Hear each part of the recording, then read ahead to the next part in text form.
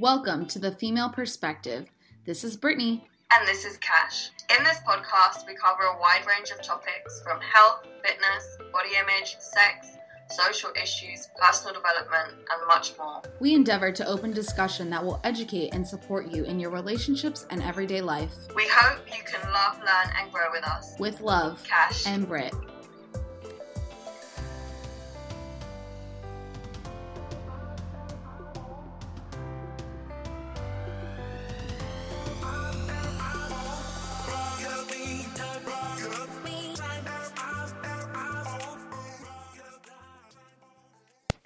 Hey guys, welcome back to the podcast. This is Brittany here, and today I'm going to have a special guest on with me. His name is Justin, and if you guys follow him on any social media channels, you probably know him as Nutrition Max.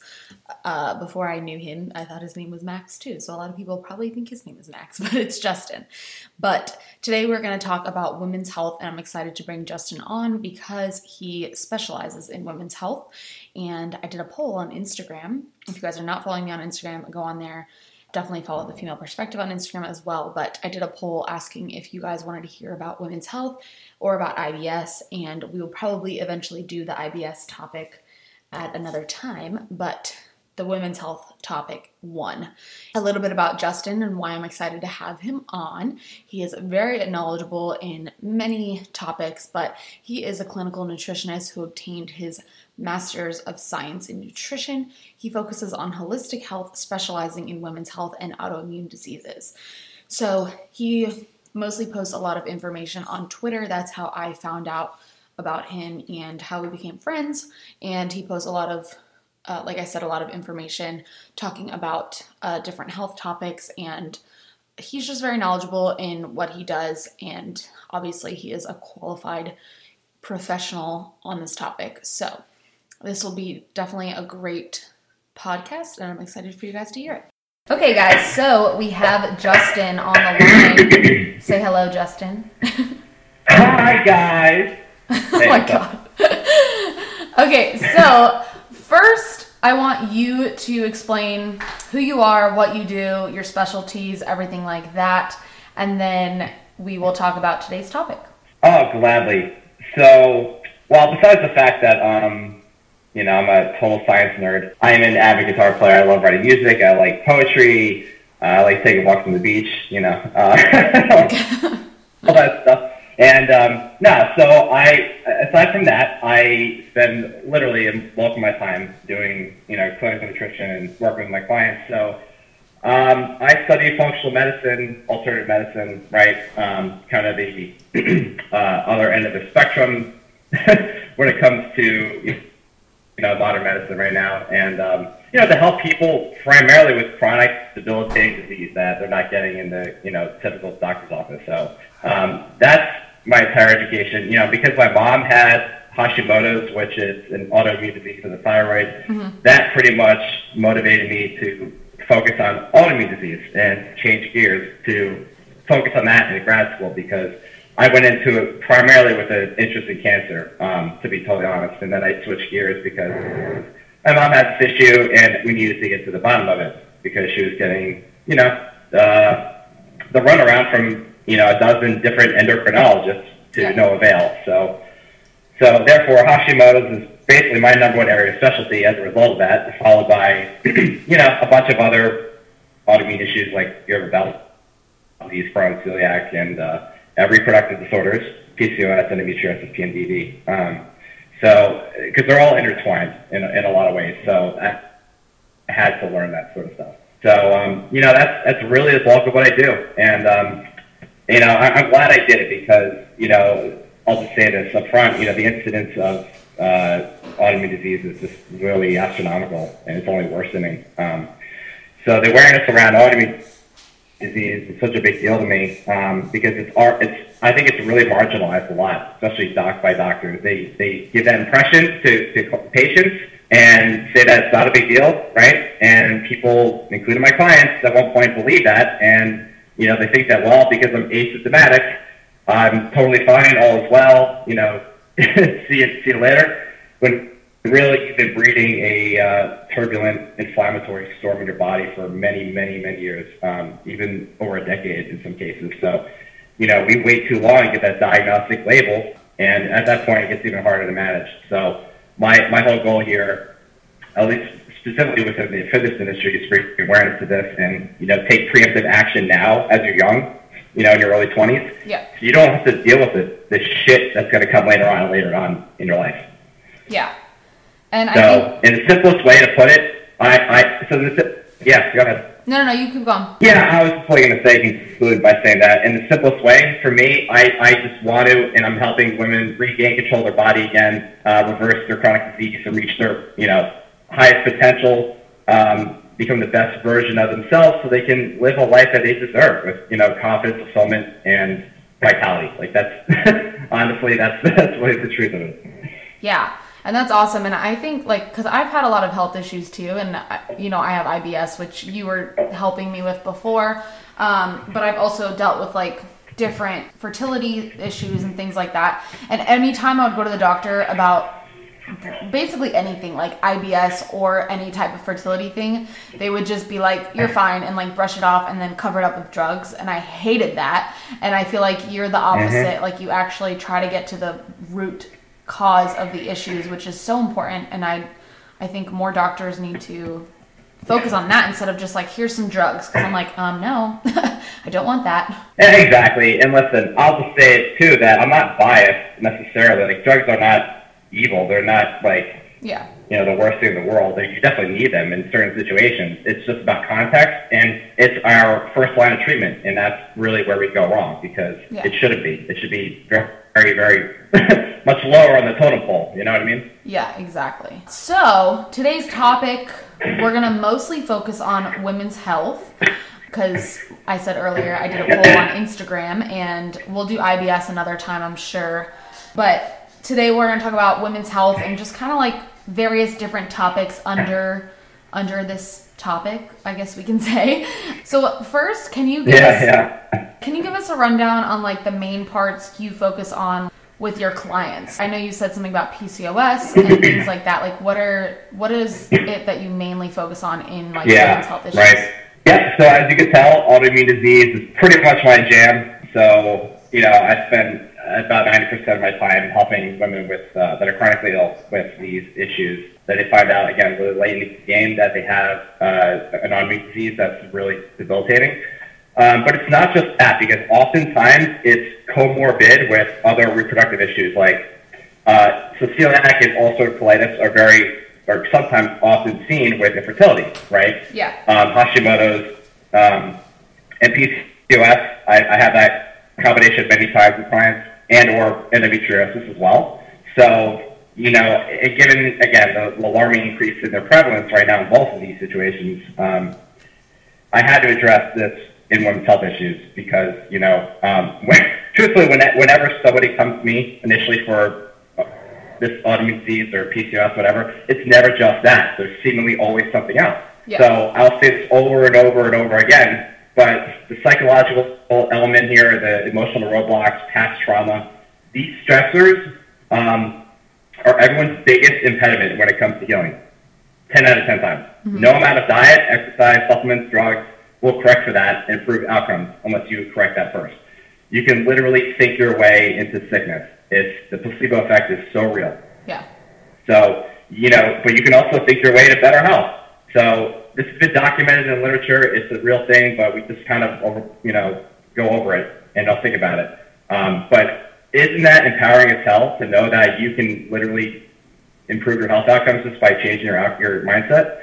So that's what I think is so cool about it, but we still have to do it, But outside of emotional roadblocks, there's often, IBS, migraines, chronic fatigue, cystic acne, amenorrhea, menopause, insomnia, all that stuff, all these symptoms that women present, they're all interwoven. So whenever I have an autoimmune disease client or an endometriosis client, there's always something else going on or multiple things. So you have to address all of it. That's the only way to heal the body. And that's where conventional medicine goes wrong and fails and why drugs don't resolve the problem. because there's no single drug to address this or that, you know. So when people ask me, what do I do?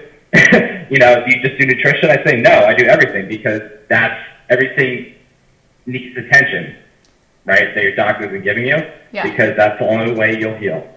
You know, not with birth control, not with metformin, not with this drug or that drug. It's a holistic approach that addresses, again, like you said, the underlying root issue, and that's exactly it. Yeah, that makes sense. And I have a question for you. Do you feel like all of these issues are more prevalent now? And if so, why? Because I feel like I've seen it a lot more often, people coming forward saying like, I have amenorrhea, I have PCOS, my hormones are all messed up, blah, blah, blah. And I don't know if it's just because it's like the fitness industry, because everyone just like goes hard and like starves himself and there's like 0% body fat, or is it just like, or is it actually? Yeah.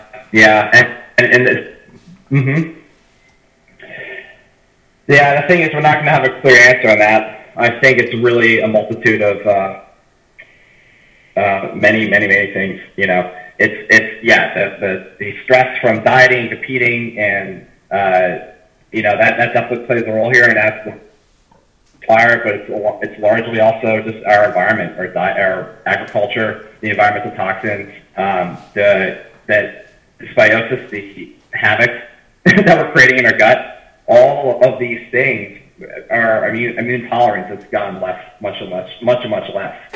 So you have to think about all these things, and it's really just snowballing together to cause all these massive issues. And that's why people have PCOS and autoimmune disease is literally blown up like nobody's business, and it has over the past 60 years. You can see it on the graph, you know, on a statistical graph.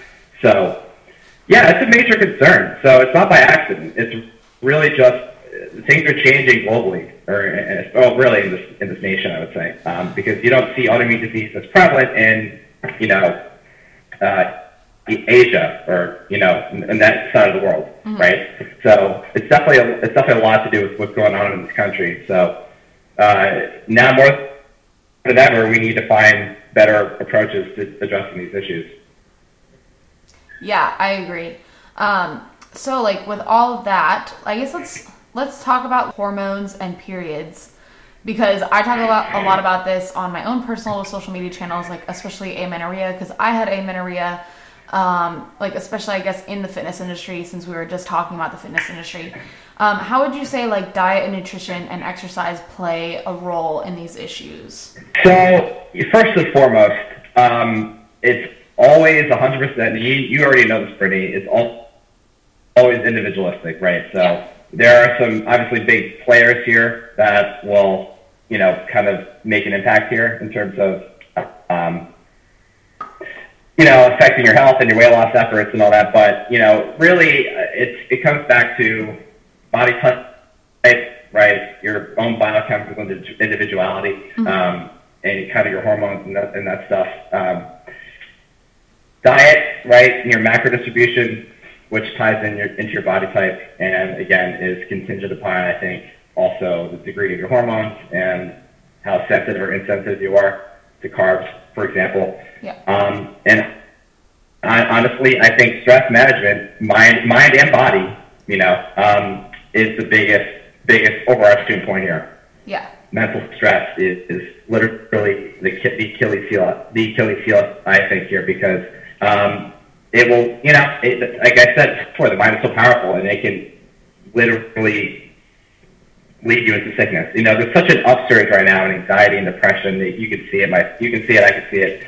And I think that's where people get stuck a lot of times, with either helping, you know, restore their cycle, get back on track and reverse the disease, or even with, you know, body composition. Right. But for me, my focus is on disease, and I see that already myself. So, yeah, I mean, all these things really play a role here.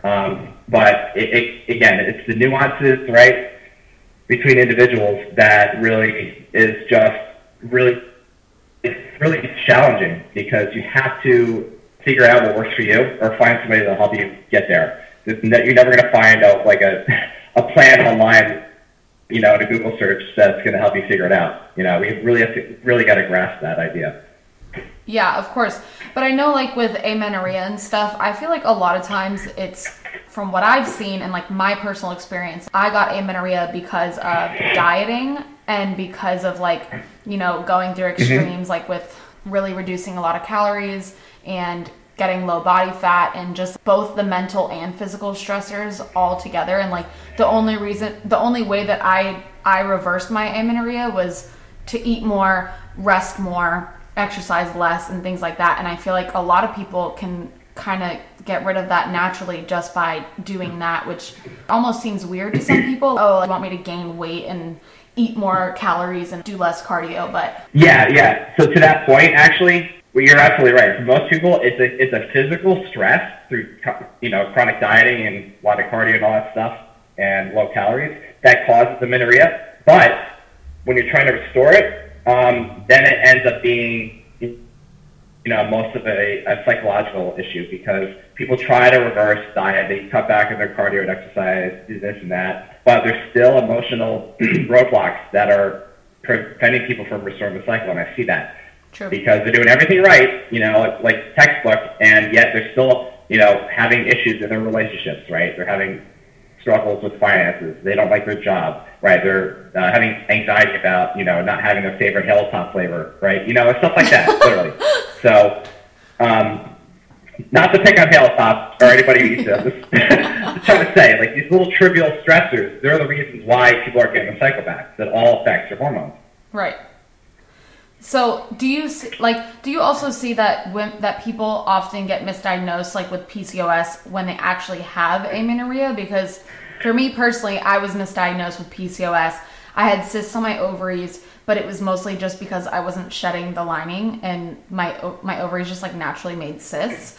And then I feel like a lot of times people go in and they have amenorrhea due to like chronic dieting, low body fat, things like that, and all these stressors. And then their doctor's like, oh, you probably have PCOS. But then they don't do any more tests. Like, I've had so many people come to me like asking me, oh, I was diagnosed with PCOS. And then I asked them like what their doctor, if they even checked their hormones, and they're like, no. And then like they checked their ovaries, they had no cysts, and they're like, oh, you probably have PCOS. And I'm like, that makes no sense. Like, why are they diagnosing everyone with PCOS when it sounds like they don't even have PCOS? Like, they don't even have cysts on their ovaries. It makes no sense. That's interesting. I didn't know you had that as a possibility. But yeah, it is a little weird. It's interesting because PCOS is largely misdiagnosed. But to your point, you said it was, you know, people or our doctors are overdiagnosing it. I don't know. I actually never seen that or hear that much. But yeah, it kind of gets swept under the rug, I think, for a lot of women. Mm-hmm. And if they do happen to get a diagnosis, I mean, it doesn't really change much, honestly. That's an unfortunate fact. But yeah, with amenorrhea, so here's the thing, right? So with amenorrhea, it obviously, like I said, it can be multiple things. But it has to be considered in the larger clinical picture here by assessing other symptoms in labs. So, you know, you get to rule out, you know, hypothyroidism, right? Or hypothalamic amenorrhea, or PCOS, or endometriosis, right? Yeah. But it's tricky because the reason why half the women who have PCOS are really lean. Like, they're totally awesome, like stage ready type of thing, right? And I've had people like that have PCOS. So it's not biased. It's not biased to people who are overweight, you know, like we think. And we believe that stress, again, is one of the underlying issues, or one of the underpinnings of PCOS. So amenorrhea is just a symptom of PCOS, but does not indicate, it's not like the number one, you know, bit of evidence to show that you have PCOS, and neither are cysts, actually. So really, if you meet 2 of the 3 diagnostic criteria of high testosterone, ovarian cysts, or anovulation or illegal ovulation, you pretty much meet the criteria for PCOS. Now, it doesn't always work out that way because people, I've had people, you know, have no cysts at all, have normal testosterone, and some irregularity with their period, maybe not even. So it's a little vague. But again, you have to look at the symptoms. That's what I'm trying to say to everybody, is that doctors get so hung up on labs. They check your luteinizing hormone, you know, they check your testosterone, they check your DHEA, you know, and FSH, and like, it can all look good on paper, but if you have excessive hair growth, hyperpigmentation, right, acne, these sort of issues here, infertility, maybe even alopecia, these sort of issues are signs. These are signs of really PCOS. So I really encourage people to look at what the body is saying, despite what it says on paper, because that's what matters at the end of the day. You know. Yeah. Does that make sense? Yeah, definitely. But it's funny because when my doctor thought that I might have PCOS, my estradiol was extremely low. Like, it was like almost non-existent. And then my testosterone was completely fine. Mm-hmm. And I think the only reason why she thought I might have had it was because I had some cysts. And then because I think maybe like my FSH and my TH were kind of in the levels. But then she was like, well, it might be amenorrhea because your uterus is so thin or something like that. And then eventually I just ended up eating more, gaining some weight, and I got it back. And then she was like, okay, you probably don't have PCOS. So, and then all this just went away. So I don't know. It was just very strange. Yeah, I mean, I think there definitely could be some overlap between hypothalamic amenorrhea and PCOS a little bit, especially if you've been dieting. You know, Yeah. I mean, you can have you could have no period from this, you know, dieting and contest prep, and I think have immature follicles, where again you present cysts like you said. But yeah, that doesn't mean you have PCOS. There actually is another diagnostic tool that some doctors will use. I don't hear it that much, but anti-Mullerian hormone, which basically will check the ovary size, and that's, you know, one way to help get better clarity on it. Yeah. But even that is not just like the perfect diagnostic tool. You have to look at multiple things here, you know. Yeah, that makes sense. So what would you say are like the implications, like short and long term, physically, of being too rigid and extreme with diet and exercise? Because I think a lot of my listeners that are listening to this, they have probably are in the fitness industry or possibly competing, things like that. And a lot of times I see people also that like just completely ignore everything and just like compete, and then I'm like, oh my gosh, how are you still living? Like, and so I just want to talk about like the implications on like your hormones, your physical health, and stuff like that for being too rigid. Yeah, seriously, you know. So the short and longer term implications for being too rigid, right? Okay. With your diet and exercise. So really the short term issues are, like we've been discussing, anovulation, amenorrhea, chronic fatigue, sort of HPA axis dysregulation. So really just an imbalance in the way your adrenals are working. Yeah. And again, that's really a symptom of like the like people talk about adrenal fatigue, which isn't a real issue, a real medical condition, by the way. It's really just a symptom, you know, low cortisol or high cortisol, depending on where you stand on the spectrum, is really a corollary of the stress impacting the hypothalamus in your brain. So there's a downstream signaling, you know, issue going on. Poor sleep, gut issues. Obviously, when you're under that much stress, you're going to have bacterial growth, yeast, candida, you know, that sort of stuff is very, very common. And that all can be, I think, really well managed and mitigated if you are very conscious and aware, which is a whole other story, I think. Yeah. I don't think a lot of us are, but we decided to ignore it, which is, that's totally cool if that's what you want to do. But, you know, the concern to me, I think, is the chronic state of this, honestly. That's really it. And never taking the foot off the gas pedal with contest prep and wanting to do another show, and letting the symptoms, like, kind of, you know, continue for years. I've had girls come to me who've had no period for, you know, 5, 7, 8 years. Oh, and that's very disconcerting when you're a 20-year-old girl, right? It hurts my heart. The risk of infertility... Yeah. The risk for infertility is sky high. You know, along with, thyroid issues and gut issues. But above all, I mean, it's what that lifestyle does to your mind that keeps us shackled to the diet mindset, right? And further perpetuates this mindless way of living where we don't know who the hell we are, what our bodies are doing, have a sense of intuition with eating and exercise, and we're, as I call, like literally walking zombies and don't know what we're doing. We literally live that mantra: eat, sleep, gym, right? Yeah. And that's not healthy at all, and you know that. So if you can break that pattern and shift gears, awesome, power to you. I hope you do that. And for a lot of people, honestly, that's not the case. We can't, even when we try. So if you can restore your sex hormones and your menstrual cycle and ditch, counting macros and switch to intuitive eating, then that's fantastic. But it's rare, But when you can't break that pattern and you're living every single day with loads of anxiety, stressing about food, surviving, social events, trying to hit your macro targets, and freaking out about missing the gym, when all those things kind of inundate your mind and it detracts from your ability to live boundlessly and freely, is when you're doing this all wrong and you're not living the life you intended to.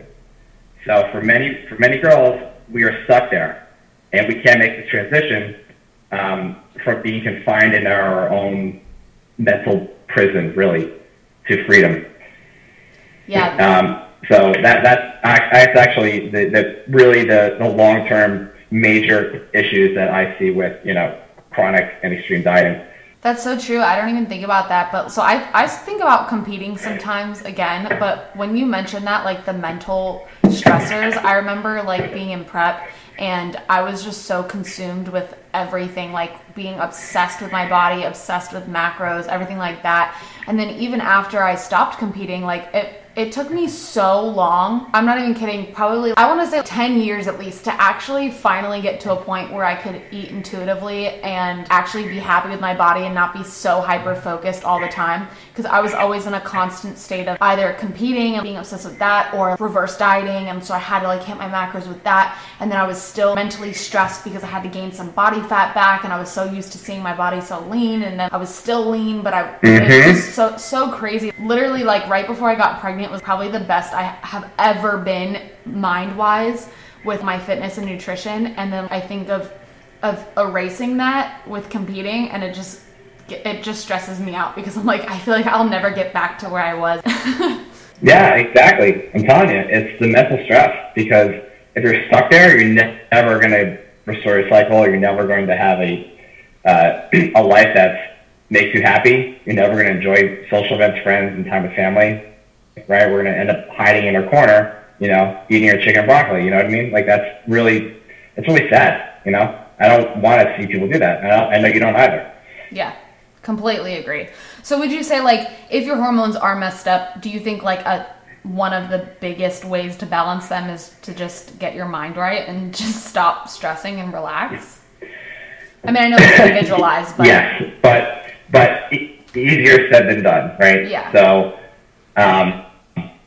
the answer is yes, getting your mind straight and changing your outlook and perspective on life and everything. But the way you do that is very, very complex, and it's hard. And, I think that's, in all honesty, I've only seen people get well when they actually or get alignment again with life, is when they work with somebody and get guidance, because it's you can't do it solo. You just can't. Yeah. So, that's the first and foremost thing, Agreed. Okay, so let's kind of like switch gears completely and talk about like how female hormones, how they can affect the fat loss process, because like obviously women are supposed to be getting their periods monthly, and like how this can affect the fat loss process. Because I did hear a while back, like I'm pretty sure it was Lyle McDonald, and he discussed like how if you start a diet when you're like in a specific part of your cycle, like basically you're setting yourself up for failure for the entire diet. Is this true? And like how, just kind of explain how hormones can affect like the fat loss process for women. Yeah. I think it's wild to say that. I mean, I think that's an extreme statement. I don't think you're screwed necessarily. I think there are challenges you will face depending on where you are, right? Yeah. But again, even that is again, lower on the totem pole, and I'll tell you why in a minute. So yes, hormones dictate everything, right? We should understand that if we haven't, without balance there, calories barely matter, right? Thyroid hormone dictates everything. Every cell in the body has a receptor for thyroid hormone and vitamin D, in case you want to know. So, it controls everything. So you need to have properly functioning, thyroid hormones. And considering that a lot of us are subclinical hypothyroid, that's not good, right? So that's something you need to rule out and figure out on your own before anything else, okay? Right. Secondly, insulin and cortisol management is really next on the totem pole. So carb control and stress, both exercise, stress, and psychological stress, like I've been talking about. Those two things, thyroid, cortisol, insulin, they take precedence over pretty much anything. And I would be more concerned about focusing on those things than thinking about, well, where in your cycle are you, right? Yeah. Because I'll tell you why. Because estrogen and progesterone, we know that they're fluctuating throughout the entire month, but they're estrogen's higher in the follicular phase, and luteal is higher in progesterone and that sort of stuff. But we're already very imbalanced, so that's the problem here. Because we think that we're actually living what the chart will show you, right? But because it's so imbalanced, it's not. Makes it very hard to figure out what will work for you, because many of us live in this estrogen-dominant state. That's literally very true for a lot of people, which is why PMS is really a thing. It's a high estrogen state relative to progesterone. So, for women who have stubborn fat in their hips and thighs, it's an estrogen issue, okay? Right. For belly fat and that stuff, it's a cortisol issue mostly, and insulin. So if we're going to talk about how to manipulate our diet and exercise for menstrual cycle, we need to kind of look at our body type, see what kind of if we have a lot of weight in our hips and thighs and that sort of stuff, and to see kind of like, well, what is my hormone balance like? That's hard to do. You can test that stuff, but we could kind of just go for it and wing it and say that you're probably in a high estrogen state, right? So if we're going to try to manipulate that and gain control of that, we need to understand two things here. Estrogen is a double-edged sword, right? So for all the science nerds who want to know these sort of things, let's say it. We have these adrenergic receptors, right, in your hips and thighs. Mm-hmm. They're 8 times women I think have 8 times more than men, and they're beta kind and they're the alpha kind, and they pretty much interact with catecholamines, so like cortisol, adrenaline, right? So when we have a high estrogen state, we increase the alpha density and sensitivity, which basically means that you have a harder time releasing fat, right? So that's one issue right there. So if we're going to try to, work with our period and try to optimize fat loss, we need to control the estrogen issue, right? It's not even so much a diet issue at that point. But again, we still have to control for cortisol and insulin, you know what I mean? So we can't isolate and look at different things, you know what I mean?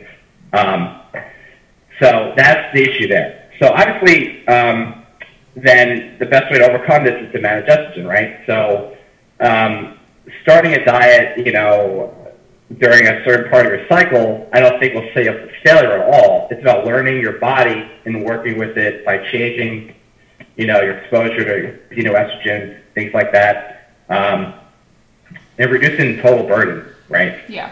So with that said, though, you can certainly change your diet and exercise a little bit to help push the needle a little bit, but it's not going to make a big difference if you don't control for the cortisol and insulin and thyroid, right? So during your high higher estrogen, state during your follicular phase, more carbs are going to be, you'll be able to handle more carbs better. You'll be able to build more muscle. And then conversely, with the luteal phase, you can basically assume that, well, it's going to be harder to lose weight, and therefore you should probably have a lower carb, 2 weeks at that point. So it's a subtle change, you know what I mean? But like, even if you do that, it doesn't matter if you're not controlling for the thyroid, the insulin, the cortisol. Does that make sense?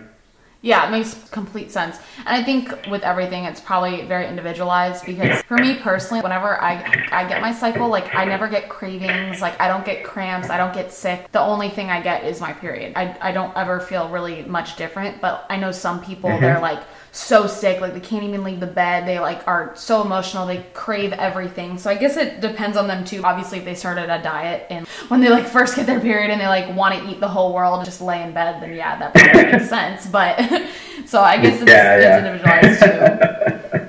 So how would you say that women could like safely lose fat while trying to keep their hormones in balance as best as possible? I mean, I know it's different. You're trying to compete and get on stage and get a certain percent body fat, but if people are just trying to lose fat, how could they do it effectively while keeping their hormones in balance? Because for me personally, there was a point where anytime I dieted at all, my calories were still super high, my exercise was not super crazy or anything, I would lose my period the second I started a diet. It was crazy.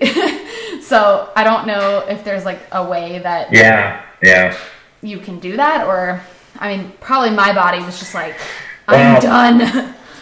Yeah. And that's the thing. Everybody's so different on the spectrum in terms of sensitivity to stress, right? Yeah. Like you just alluded to, like the second your body's like, you're 100 calories below, BMR, like, hey, shut everything down. Like that's not always the case for everybody. That's literally me. It just pretty much paints. Yeah. It just points to the fact that everyone's different, and you have to be conscious of that, aware, and respectful at the same time, of your body and what it's telling you.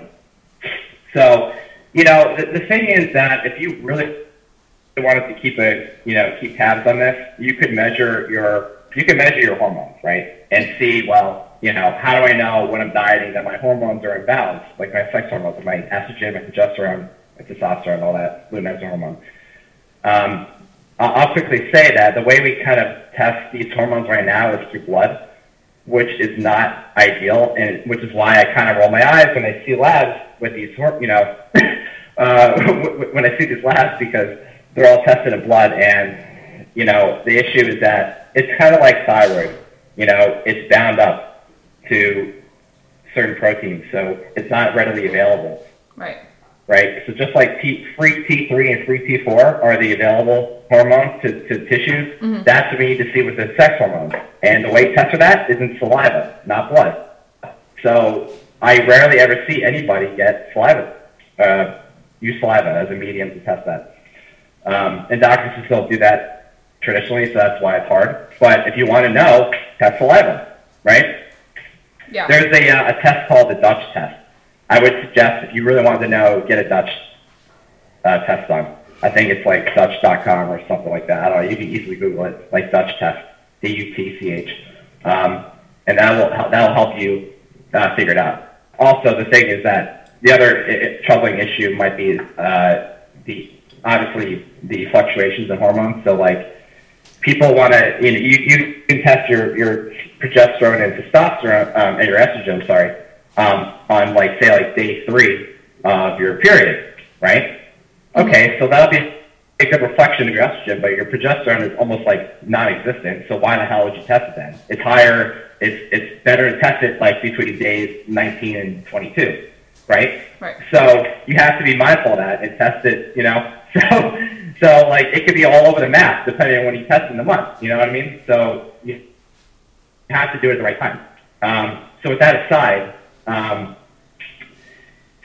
mean, listen, like birth control, if you're on birth control, a lot of this is not even going to be irrelevant because it's already just skewing everything. That's pretty obvious. So, But really, my answer to your question here about how to, lose weight effectively and safely and keep your hormones in balance. I mean, I know I sound like a broken record, but it comes back to, again, the psychological issue and stress, because, and I'm gonna have a different answer here, but I hope it's helpful.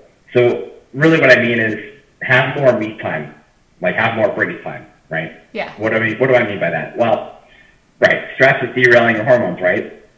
And that's a lot of the reason why people have such a hard time losing the last 5-10 pounds, maybe, when you're already fighting an uphill battle with chronic dieting and exercise, right? But when you add on that psychological layer of what's going on in your life, and this definitely applies to, restoring your cycle as well, obviously, we need to address the stress and what's going on, because when we let our subconscious mind dominate our life and we don't allow our consciousness to awaken and speak to us, that's where we fall off the map. We have desires, right? We have wishes, don't we? But we do nothing to fulfill that need. You cannot have that until you change your outlook and harness your stressors. It's really that simple. So if you want to lose weight and even change your life circumstances, the holes in your life, you want to fix those things, you have to control the stress and control the stress. And you control the stress by looking deep within you and making a conscious change. So removing the things that are pulling you into the dark abyss, right? Finding the things and the people that uplift you and revive you. Getting rid of people that are draining you. Because without that, you'll be in a never-ending battle with your body and your mind, right? So you need to spend more time learning about you, your body, and really being introspective. Like, start thinking about the troubled areas in your life. Maybe it's your low thyroid, your IBS, your finances, your job. You don't like your relationships that are draining you, people that are draining you, like I said. Apathy in general with your day. We have to really start exploring and reframing our mindset, because that's literally the most salient point here. You can do everything right, like I said, but if you're stuck in your mind, your hormones are never going to get in balance, right? If you don't know your thoughts and your emotions or why they are the way they are, it just compounds the whole problem, and that's not conducive for weight loss, right? So that's really the most long-winded answer, but it's so true to me, No, that is true. So I don't know if you remember when I lived in LA. Obviously, we lived there at the same time. I thought that I might want to compete again, so I started dieting. And I remember from, I think, December till February, I wasn't losing any weight, any fat, anything. I was like rigidly tracking my macros and increasing cardio and like decreasing calories, and like nothing was happening. And then at one point I was like, fuck this. So then I just started eating intuitively and listening to my body, and literally I just started losing fat effortlessly. And it's just because I wasn't stressed about it anymore, and I was just like, so, like I said, I was like so relaxed and so like balanced with my food and nutrition that I just got leaner effortlessly. And it was because of the stress, I believe, which is exactly what you just said. Yeah, exactly. Yeah, so last thing I want to talk about is birth control, because you did bring that up. And my favorite. Yes, yeah, right.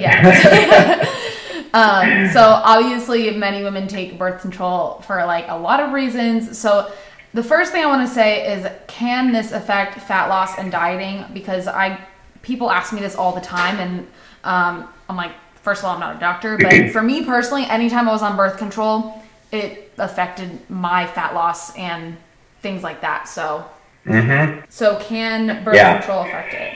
Yeah. So yes and no. And so what I'll say is that the only evidence I've ever seen with birth control affecting weight loss is the progestin version, right?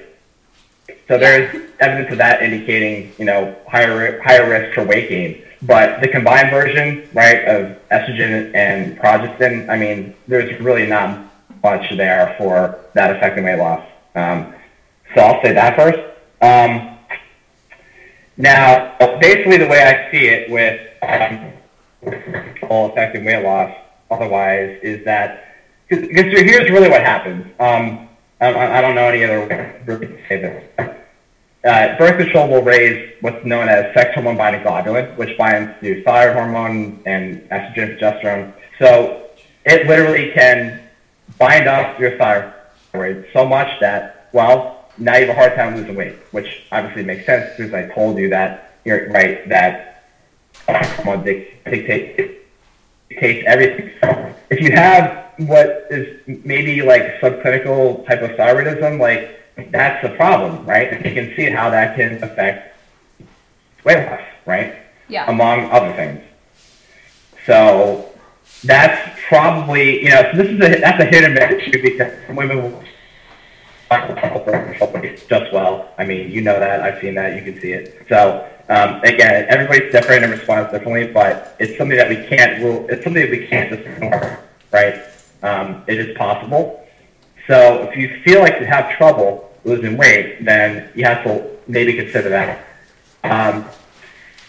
If you look at a lab, you will see, sex hormone binding globulin probably in the 300 to 400 range, even though it's muscle driven. If that's the case, then, and it parallels with kind of like low thyroid activity and stuff like that, and then maybe that's an indication that you need to change something, So that's probably, the only situation where that can affect your weight loss ability, Okay, cool. Makes sense. So how can, I personally think that birth control a lot of times is like a cover-up for many issues that we discussed earlier, like for amenorrhea, PCOS, things like that. Is that true in your opinion, that a lot of times it just covers up the issue? And like I said, like a lot of times doctors just are like, here, go on birth control, and they don't like get to the root cause. Oh yeah, absolutely. I mean, it totally is just a tool to mask the issue, but and that doesn't. The reason why we kind of don't realize that is because the doctors will instill this idea that you're suddenly back in balance. You're fine again by taking birth control, right? True. And that's definitely not the case. So it's hard because people are so loyal to the doctor and they believe everything they say, right? And it's very hard to listen to somebody like myself, trying to come out of nowhere and say, well, no, it's actually doing this. Like, you're taking birth control really to suppress the issues. You're taking birth control to eliminate the symptoms, but you still have an underlying problem. You still have PCOS. You still have insulin dysregulation, right? You still have inflammation. So, I mean, I think a blind man could see this, but like, what is so healthy and normal about suppressing a normal part of the female physiology, right? Yeah. Why is that suddenly seen as like a societal norm? Why is it okay? Or why do we trivialize it and say that it's not a big deal? And I think that's the main question I want to ask, But yeah, totally. I mean, birth control for any purposes outside of contraceptive purposes, it is just a Band-Aid. It's plain and simple. I don't know how else to say it. So it's ultimately up to you whether you want to use it for your health issues, your PCOS, your endometriosis. That's totally your call. But it doesn't change the fact that you still have issues. You're still at a higher risk of having bigger complications, endometrial hyperplasia, like that stuff, more surgeries. It will still happen. I have clients that have done multiple surgeries, laparoscopic surgeries, because they've tried birth control and it doesn't do anything. So, it's just a matter of time before you kind of throw in the towel and make a change. So whether that changes now or later, it's up to you, right? Yeah, that makes total sense. So what would you say would be long-term effects of birth control if you are using it to mask the issue? Would the answer to that basically just be like, yeah, you'll never get to the bottom of what you're actually dealing with? Yeah, so I think, so you're okay, I think to some extent, I don't want to say you're that okay if you want to use it for, pregnancy purposes and all that stuff, but it's really like the chronic use of it. Or let's also make a distinction here: hormonal contraceptives, not like Paragard or Copper IUD. Like that's different. Okay, so we're talking about hormonal birth control only. The issues are, they're kind of different, really, honestly, between short-term and long-term. So for short-term, you'll have depression probably and anxiety. I see that a lot, and gut dysfunction. But even beyond that, it's really just the long-term effects that are documented, and that's what's really, really concerning to me. So to kind of gloss over that, we have hypothyroidism. We can easily see how that happens after I just explained it, right? Gallstones, hypertension even. Really, it's an increased oxidative and inflammatory stress or state in the body. That's what happens. Yeah. We can actually see this in labs, So inflammatory markers are definitely higher on birth control. Dysbiosis, gut bacteria imbalances, why do you think, Candida, SIBO, all these, viruses and such are causing problems and gut havoc, right? Yes. It literally will wreak havoc on your gut lining, right? And then we can get into more like rare, more less common issues like venous thromboembolisms, like blood clots in your legs and stuff like that. That it definitely could happen, but it's obviously not common.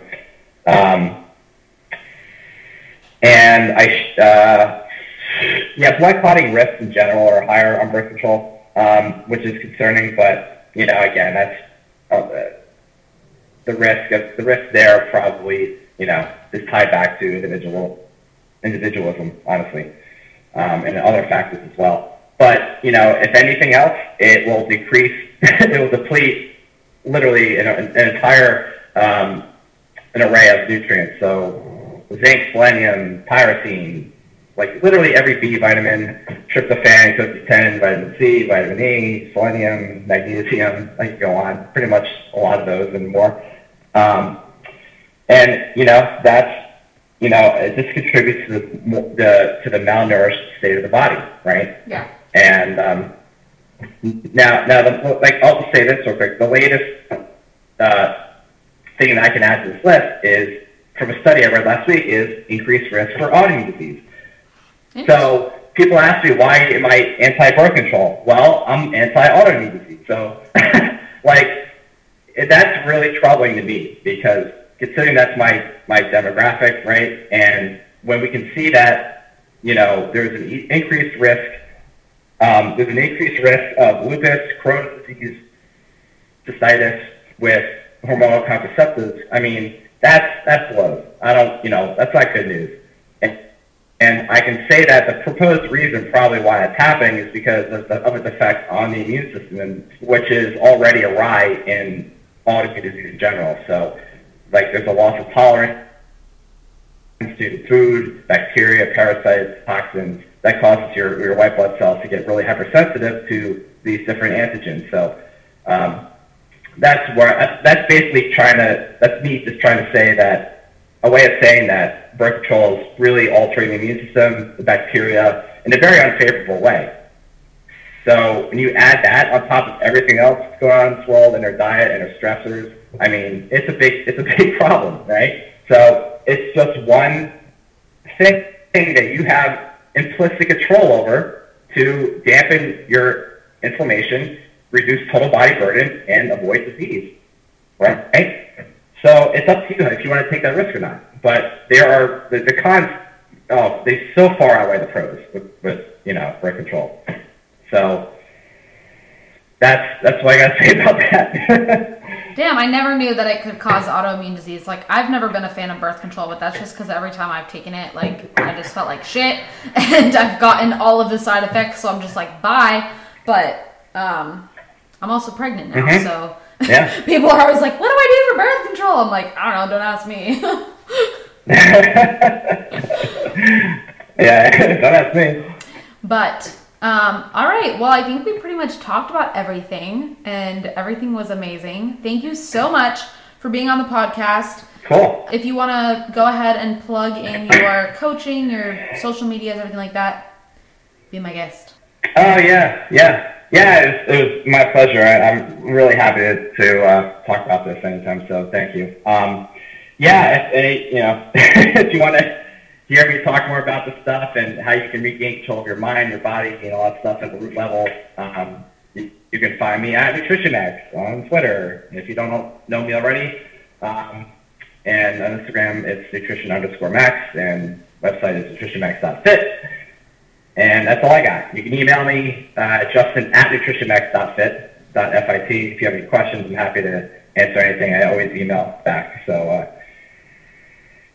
I appreciate you guys listening, and hopefully it was helpful. Yeah, it definitely was. And if you guys are dealing with any of the issues that we talked about, definitely reach out to Justin, because he's obviously very well educated, as you heard in this podcast, and he'll help you out.